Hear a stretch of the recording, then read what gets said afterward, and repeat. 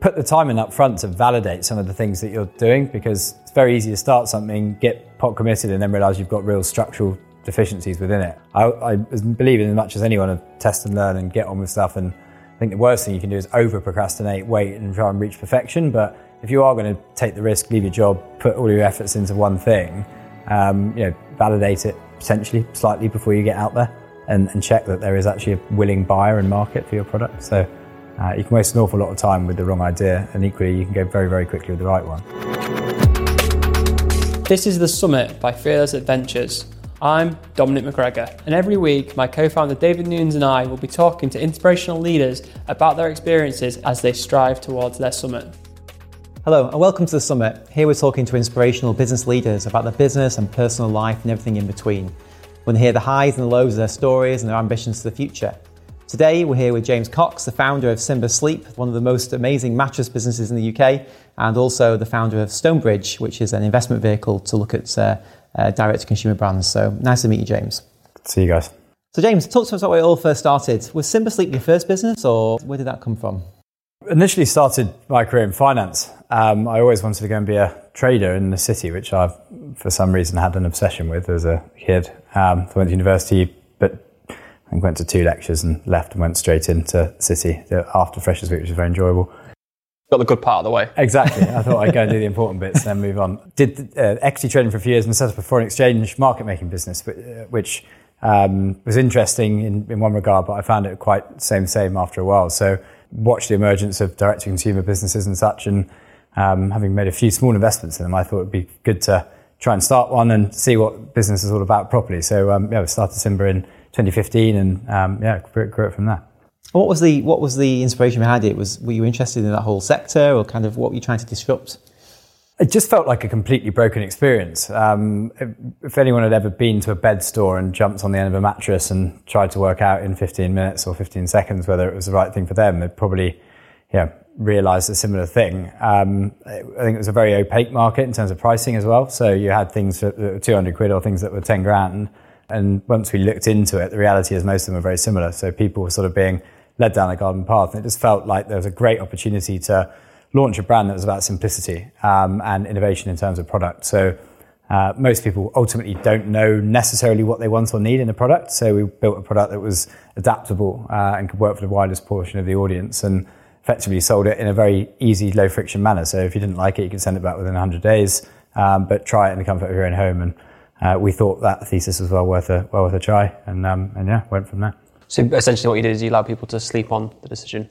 Absolutely. Totally. And then make the call. 100%. And you're always worried about how many you're going to get back. And, the pessimist in you says that people will use and abuse that system. And obviously some people do, but net, we always had a very low single digit return percentage. And, it was good. People generally can actually begin to like a product, and considering the amount of time they spend in them, we thought it was important. You look at the kind of path ahead of you, and you know the kind of the way you want to get to, but how do you talk about taking those first couple of steps on the journey? How do you know what to do, and how do you kind of find confidence to kind of go after it? I think there's a certain element of learning on the job, no doubt. But really, we just had good conviction behind where we were going. In terms of the founders, there were 3 of us. So Steve, who was running the business with me as MD at the time when I was CEO, who's now the CEO, came from a deep operational background and had been running e-commerce businesses for a long time, so had a good understanding of the operational elements that were required. I spent a lot more time on the brand and the product and that type of stuff, and our third co-founder was from the mattress industry, so we had a good understanding of the different areas within, which probably made some of the decisions easier. But daily there were challenges around how you can get cut through, what's the right product, what's the right messaging, marketing channels, etc. And really taking advice from good people around us was valuable, but also certain element of trial and error. I think for every right decision you make a wrong one, you just have to correct it quickly. And when you're on that kind of looking back at the journey, there's kind of those key pivotal moments where you think that was a massive accelerator. Yeah. What were they for you? I think there were a couple of bits. Credibility to us was really important from the early days. We always knew for that particular business we'd need to raise some capital to get it going. So in the early days, and at that time the majority of people were still buying beds in stores, so we managed to persuade John Lewis before we launched to do a partnership with us. So we were in store in all of their nationwide shops. So it was very easy for us to say, trusted by John Lewis, go and try it here, etc. Fortunately, most people didn't, and they bought directly from the website, so it worked out all right. I think that was a key enabler. Additional key enablers of meeting Steve, who we did the business with, invested in his prior company, Tribe Sports, which at the time was an interesting idea, but it struggled to scale despite his capabilities. And so the prior experience of learning and having met him really enabled us to accelerate the strategy. And on the way forward, I think it was a lot of time just then being focused around what we were trying to achieve rather than trying to do lots of things. So there were lots of ideas that came along the way, and I think actually saying no to half of them was probably one of the bigger benefits rather than getting dragged off in many directions. What was the one? Is there one that you can think back to that you said no to that you really wanted to do? It was normally the territories. I remember going to India and having a trip there and thinking, great, we take over the world and let's launch mattress direct to consumer in India. It probably would have been a great idea, but I think also given our lack of experience in the market, we probably lost a load of money and wasted a load of time. So that was one I personally was very keen on, as well as certain other businesses that we looked at we thought we could integrate. But in hindsight, I think clarity and execution is probably a big benefit. So a lot of people watching this are entrepreneurs and they're building their own brands today. What does it take to build a new consumer brand in today's world? I think you've got to have a purpose and a clarity more so than ever. I think the days of launching a product without conviction, I feel pretty over to me. Consumers have got more choice than ever. So I think clarity, conviction, a purpose to exist, and then ultimately a great product. Proliferate. A great product alone, I think, will struggle in this market. I think you need great product, great brand, clear mission, and the capability to execute it. Affordable route to market, in essence. So Simba, you've built this big business. I think it was ups and downs, through that process. Kind of talk us through some of the highs and lows of that whole journey. Certainly some ups and downs. We got off to a great start with the business. It grew very quickly. We got to £1 million a month in 6 months. It was a fast ascent to where we were going. At that stage, you start to think that you can take over the world. Literally, yeah. And I think there were a number of other competitors in our market that were sort of going very quickly, one of which IPO'd at a point where we were really beginning to accelerate. And the price point that they IPO'd at and the shareholders that they had at the time, I think, set them up for a fall. And we saw their share price go from 100p down to 3 or 4p. That, at the same time, we were heavily investing in international markets and growth and were reliant on external capital. We saw the negatives of being reliant on third parties, frankly, because we were exposed, we weren't in control of our own destiny in hindsight. And at that point, had to make hard decisions, both in terms of structuring the business and cutting costs, and then also bringing external capital in at levels that you may not have welcomed. But good learning experience came through it, and the business was better afterwards. In terms of high points, there's been a number along the way. I mean, I think really for me personally is watching the brand grow and the brand recognition, especially across the UK, and generally the fact that most people, I'm sure half of them lie, generally like the product. So we no longer give away free ones, because I used to get asked by every single person I know, can I have a mattress? And if I asked you for 900 quid, you'd say no. So started saying no. Damn, cancel, come. But yeah, I mean, it's definite highs and lows along the way, but great journey. What do you spend your time doing now? I mean, you've got lots of brands you're involved in. How do you organise your time even, Trying to get better at it is the answer. Predominantly been focused on investment within singular brands over the last few years, which I've liked and enjoyed, and that's been in the direct-to-consumer space, fintech, advertising technology, and different areas. I think one thing realised as time's gone forward, you can't give your attention to everything. So increasingly become more interested in platform-esque plays where you can invest time centrally behind a cohort of brands and get the benefits spread across. So that area interests me the most at the moment, and really a consolidation of just learnings of what we've picked up over the last 5 or 10 years.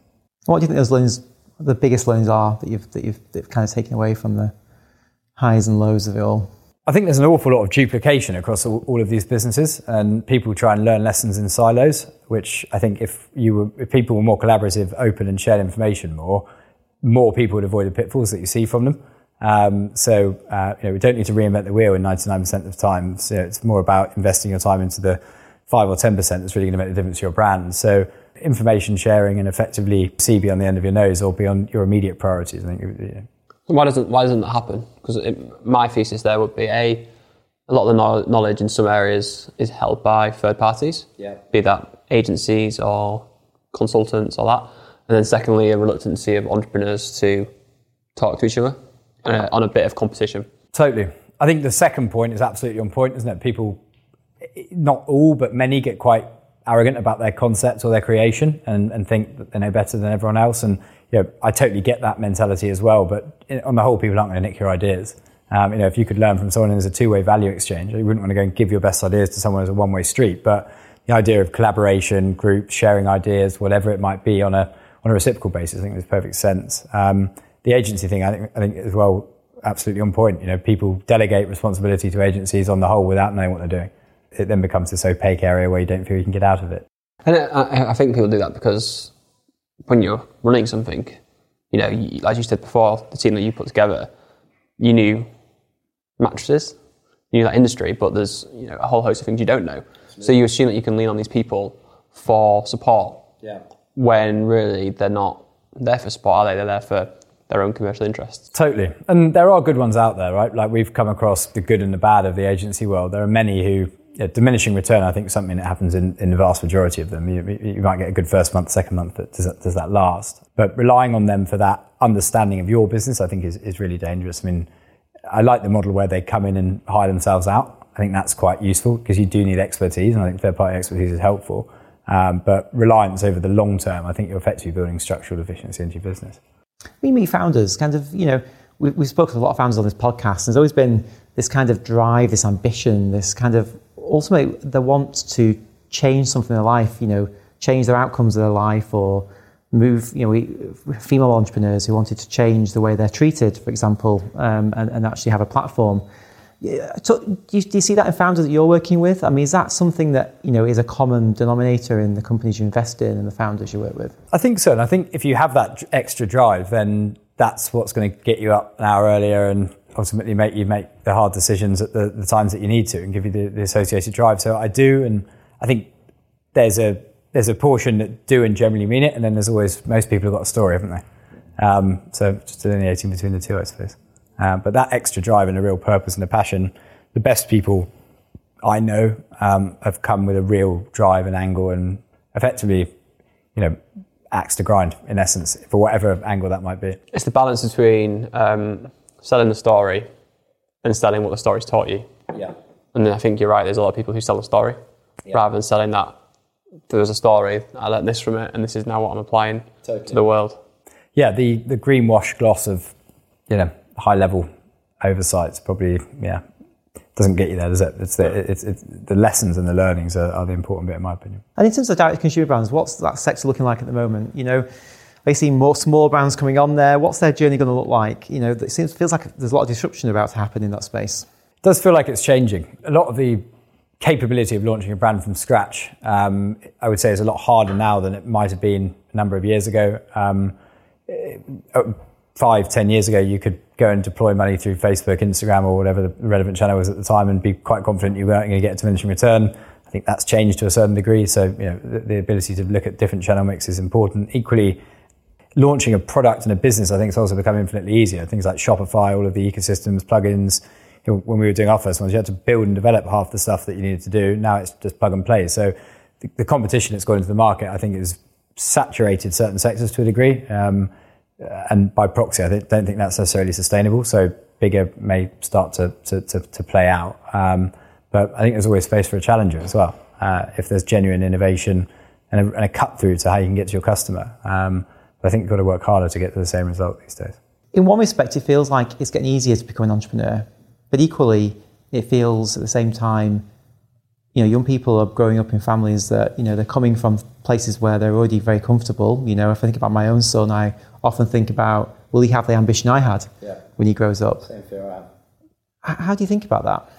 If you look at the cost of living and everything that's taking place in the world, I don't think you can argue being an entrepreneur is an easy path. The sacrifices and the lack of potential income that you might have in the early days, I don't think anyone can say that's the easier route. It's glorified. Yeah. It's very glorified at the moment. It is. People want to be it because of... It's very trendy, isn't it? Yeah. Half the content one would go and consume online is, great, look at me, I'm a rock star and my life is perfect. I think we all know the reality is there's two sides to that coin, and for every good, you miss the bad that people live through their lives. But I still think it's a great time to start a business. If you look at the capability and the opportunity that can create for the person and the people around them, I would encourage anyone to try, as long as the idea stacks up and is sound. But nothing ventured, nothing gained, is always my opinion. So if we talk about the kind of motivation for kids and kind of inspiring them, is like, what rules can you set them in terms of this is a way you should be thinking? How do you do it? I'm just asking questions to everyone. I think, you have to put a lot of effort into your kids, and it's hard because you say you give them what they need because you don't want them to go without something, but then at the same time then you're making them really comfortable. It's a really tough thing to do. I think a lot of think about how what we do as a legacy for the next generation and how we set the world up is going to be really interesting. There's lots of issues to talk about, but like that's going to be one of them, I think. Yeah, values set and moral set, but then also desire to get out of bed and get on with it. A very hard balance, though. Easy to say the answer. I think we can all only comment in 15, 20 years whether that's been correct or wrong. But do you think, coming back to the entrepreneurs that I'm seeing now, there's this much more mission-led approach? Feels to be anyway. I don't know how much of it is, like you say, greenwashing and people saying they want to do this. Do you think that, again, with future generations, we are able to inspire them not through financial objectives, which may have been 20, 30 years ago, the aim, to now be mission orientated, which then, what you do in terms of the inspiration and kind of the motivation is not tied to tangible returns, but try to have an impact? I think absolutely with some people. And the strange thing is pursuing the mission-driven approach actually probably precipitates the financial reward for people. Purely pursuing a financial gain in a business without a mission probably leads to failure. So it's inverse in many ways. But I think people do care a lot more, don't they? I mean, I had lunch with my nephews last weekend. They're 5, 7 and 9. And you ask them what they care about. They genuinely care about the world. They genuinely care about global warming. They genuinely care about the state of other people and how other people live. I think that has become way more profound over the last 5, 10 years, and that generation that are coming through have a care and an awareness. So I think more by proxy probably will follow their true passion and dream versus going into the run-of-the-mill industries that most people went into when a job was a job, right? If you're doing something like that, I don't really think you'd view a job as a job. It'd be a lovely place to be. You spoke before about kind of, entrepreneurs, you often think everything's wonderful, it's all great when you look back at these stories. I often think about the mental health of entrepreneurs. You have to be super resilient. All those no's, all those problems, all those issues, you're on your own. It must have this massive toll on mental health. Whether you end up exiting successfully or it fails, I think everything in between, there's a massive price to pay for it. Yeah. And I think it's a massive issue that needs more help and support. I'm sure as a group here, we've all had our own problems from setting up businesses and running them, and days where you don't feel like you've got help or support or whatever else. And it's quite hard to go and vent to someone when they think your life's great. Yeah. So, I don't know the answer to it, but, if you go to most of your mates, especially if you're a young entrepreneur, and go, "Oh, my life's shit because I've got because I've got a great business and but it's really hard," they go, "All right, come and sit in my seat," right? Like, so I think you can probably feel limited around who you can speak to. So a support network and help there, I think, is definitely required. And for a lot of people, don't make it through that mental pain and barrier, and by proxy, there's no lack of success. So I think it's better for the economy, better for the world, and generally better for humanity, full stop, if there is additional help and support for people there. I've always taken counsel from people over the years and have seen people that have helped me through times of, that have been challenging, and hugely grateful for that. But if you don't know those people, you don't have access to them, or you don't have the time to find them, I think that's very hard. So anything that can be invested, I think is brilliant. And I also think the fact that those people will give you time. Yeah. And I think that's one thing I love about the entrepreneur community, is that to other entrepreneurs, you will always give time. But I think there's a, potentially lack of understanding maybe from younger entrepreneurs, that the mentorship and the fact that entrepreneurs have been there before, they will commit time.